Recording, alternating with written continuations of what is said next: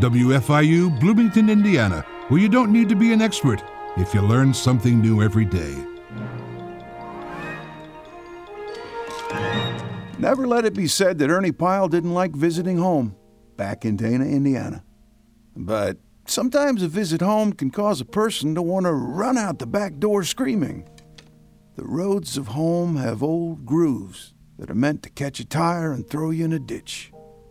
For Ernie, his parents were a moral anchor tied around his neck. He and Jerry were no longer country people. They were of the big city now, with big city responsibilities and a big city routine. He never let his parents forget it either. A visit home was always brief, with a lot of time spent alone writing. They didn't stay long enough to fall back into old habits, or to let regrets and confessions spoil the moment, or to let his folks feel sorry for themselves about such things. Especially his mother.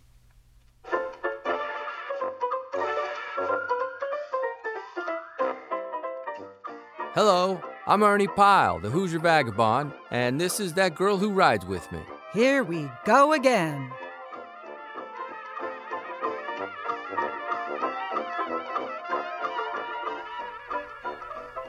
Welcome to the Ernie Pyle Experiment, Episode 3, The Snake Story. Let's listen in as Ernie introduces the recording machine to his folks.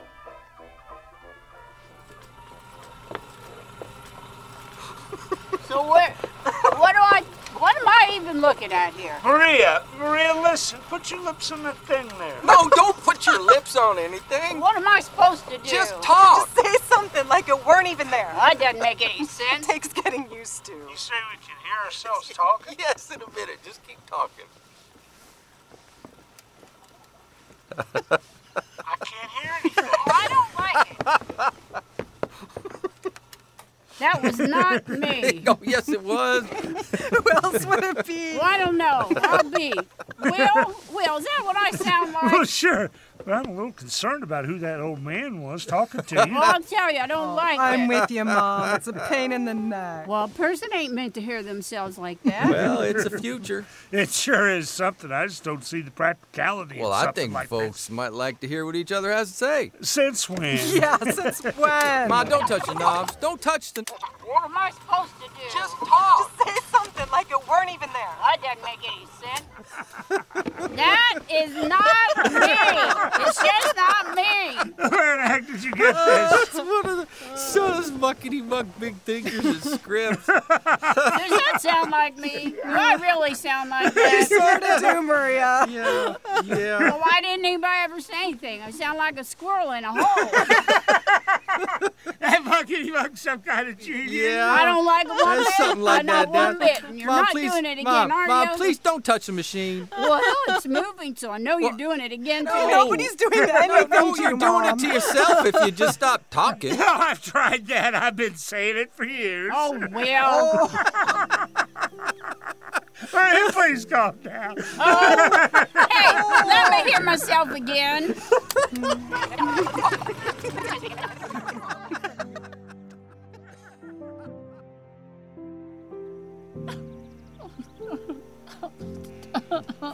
What is it, Mom? What happened? Well, I just don't understand why nobody ever told me I sound like a mean old crow. Turn Oh. that thing off. Maria, come back.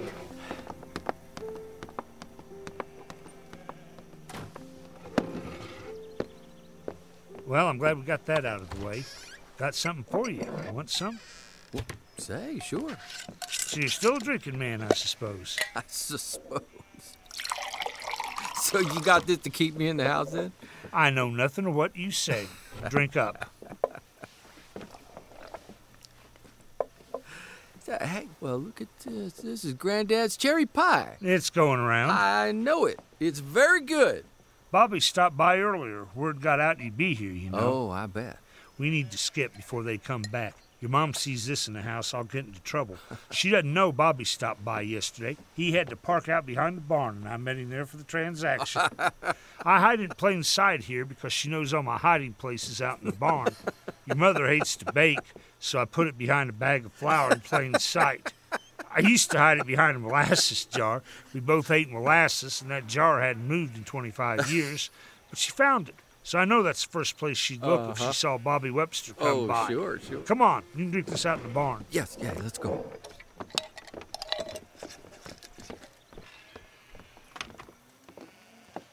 They're gone. You want a little sneak drink? What? I'd love a little sneak drink. Oh, don't you dare tell Ernest. I never tell him anything anyway. I think you might like this. I hide it behind the molasses or Will would find it. He hates molasses. Well, that's Granddad's cherry pie. Cheers! Cheers! Aren't you having some with me? Oh, honey, you know I won't.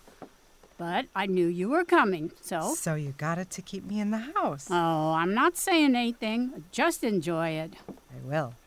Well, anyway, how you know about Granddad's cherry pie? We saw Bobby Webster yesterday. Well, Bobby came by here yesterday. Will doesn't know it. I don't let him sell it to Will. Why not? He doesn't drink. But if it's around, he'll start inviting the neighbors over. You don't want the neighbors over? Oh, no. No, I just want to be at home. Nothing like getting to a moment of the day when you get to sit and stare out the window. Oh, maybe find a few moments without yourself making you think yourself isn't worthy of sitting there and staring out that window. Oh, no, Mom. Yeah, that you should be pulling your weight somewhere. You have to let yourself into those moments. You have to steal them and hold them, and don't give them away so easily, because we don't let each other have them. Whenever we see someone sitting there staring out the window, we judge them harshly for it. Whoa, they should be doing something. Boy, aren't they lazy. No. Yeah, and all that. And then that old judge comes out when we take a moment. Well, we're just too hard on ourselves, that's what. You let yourself have it, that's what I say. And if I have to work all day and I don't get to stare out any windows, and Will invites the neighbors over, and I haven't swept the porch and dusted and straightened, well, forget it. I get ornery. And what do you mean you saw Bobby Webster yesterday? Yeah, that's right. But you didn't get in until this morning. Oh. Fess up. We were here yesterday afternoon. Oh, so. Let me get this straight.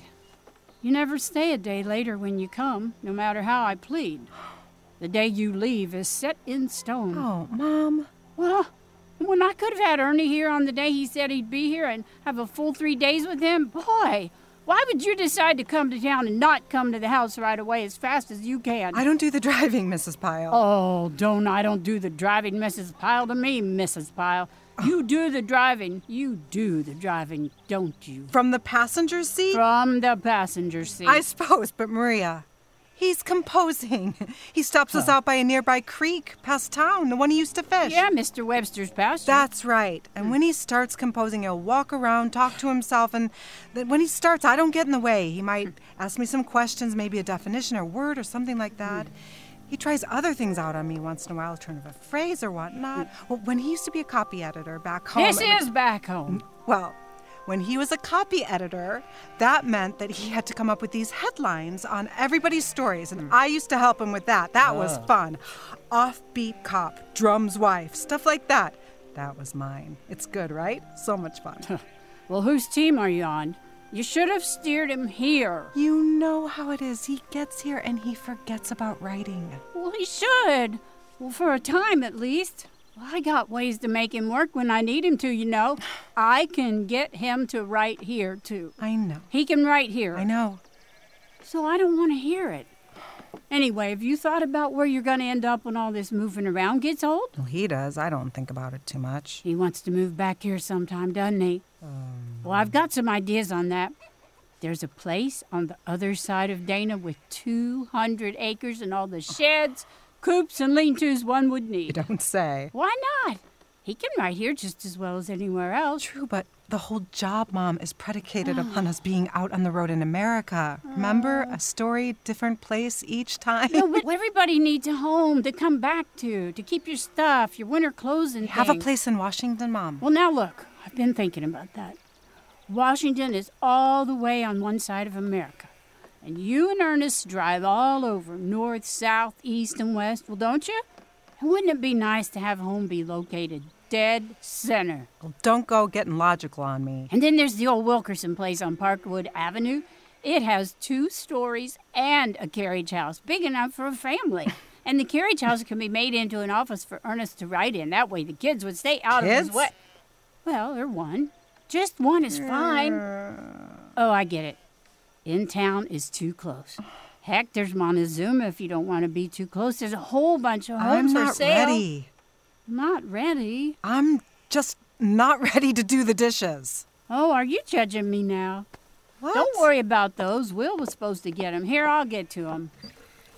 No, not now. I mean ever. Oh, sure. I can hear you judging me.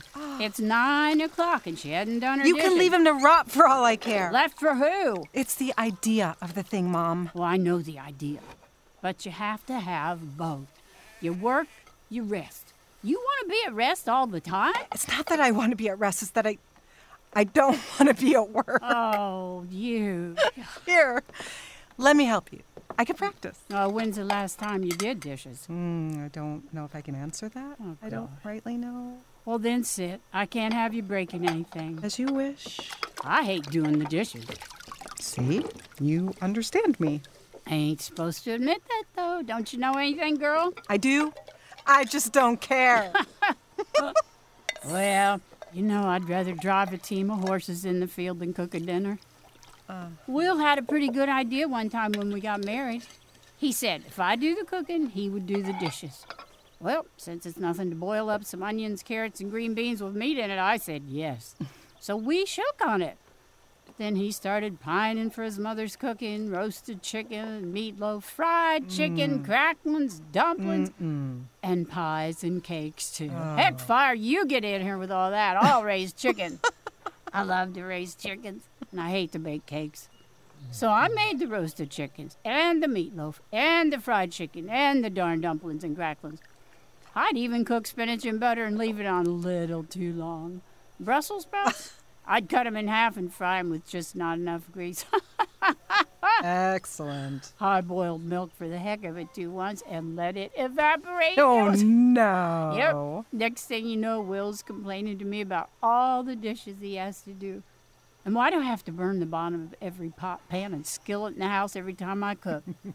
Oh, he got used to boiled onions and potatoes real fast. I bet he did. Still, all told, I think he got the better of that handshake. Don't they always? Yep. Strange. How we want to rest when we're working, and when we rest, we can't think about nothing but working. I think you've escaped this fundamental predicament. Now you know. You know, maybe you're onto something. I don't know. When I was young, I'd have had nothing to do with you. Oh. Well, now I think with the world changing like it is, and a day of work gets you just another day of work, well, what am I doing this for? I tell you, I like to do this now. I'll sit here and talk. If you and Ernest were nearby, I'll talk to him, Mom. How's that? Will you? Yes.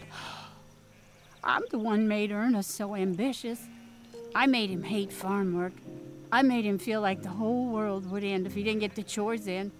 I'd threaten him with a switch. I only had to whip him a few times, though. He learned. He certainly works hard now, Mom. There was one time I whipped him for the worst of reasons. Well, a little boy. A baby, almost. He got scared, and I thought it was how you're supposed to raise boys. Put the fear of God in them so they won't be so scared all the time. What a backwards way. What a backwards way. I whipped him. I whipped him without getting the whole story. That sweet boy. That sweet, sweet boy. Dollars to donuts, they're talking about you. Hey, no talking about me. Ernest, do you remember the time I whipped you because you wouldn't walk through the weeds? Oh, boy. And the horses are approaching the gate. Let me tell you the story. I better put my apron on, though. This machine running the whole time? What?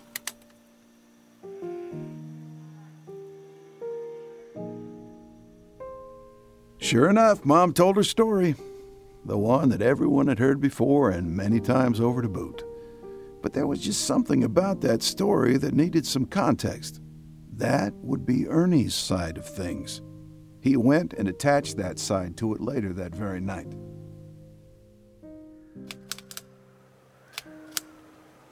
Would you listen to this for me? Go ahead. There's another impression that has come up with me out of childhood. I have a horror of snakes that verges on the irrational. I'm not afraid of being killed by a snake. It isn't that kind of fear. It's a horrible, unnatural mania for getting away.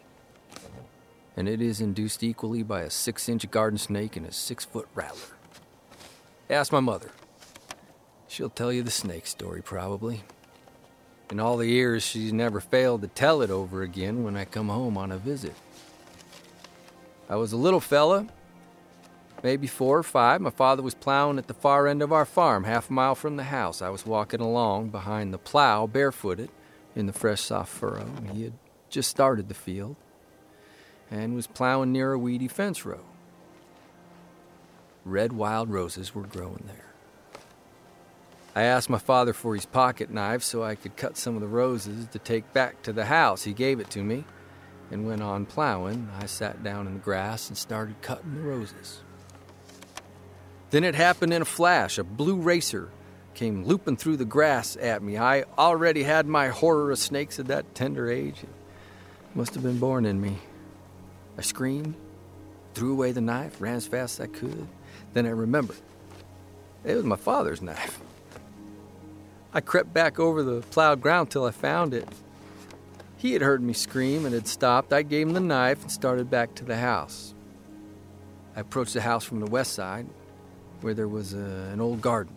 It's all grown up in high weeds. I stopped on the far side and shouted for my mother. When she came out to see what I wanted, I asked her to come get me.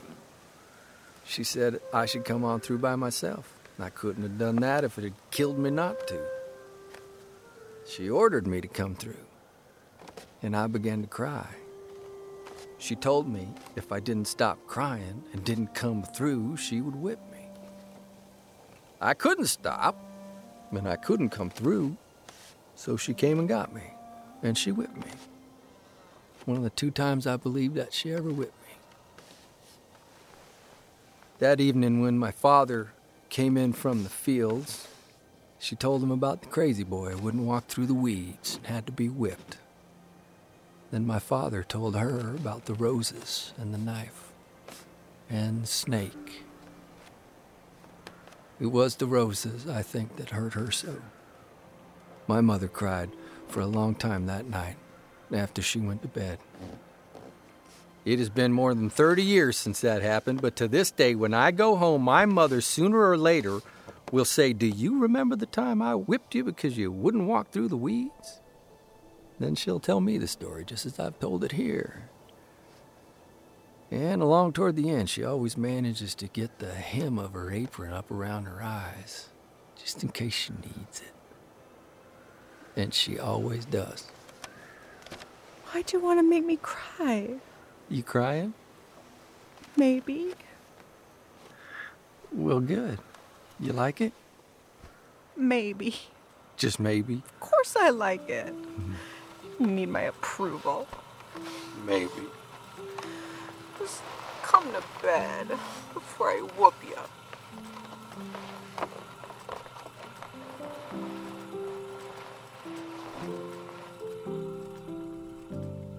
Next time on the Ernie Pyle Experiment.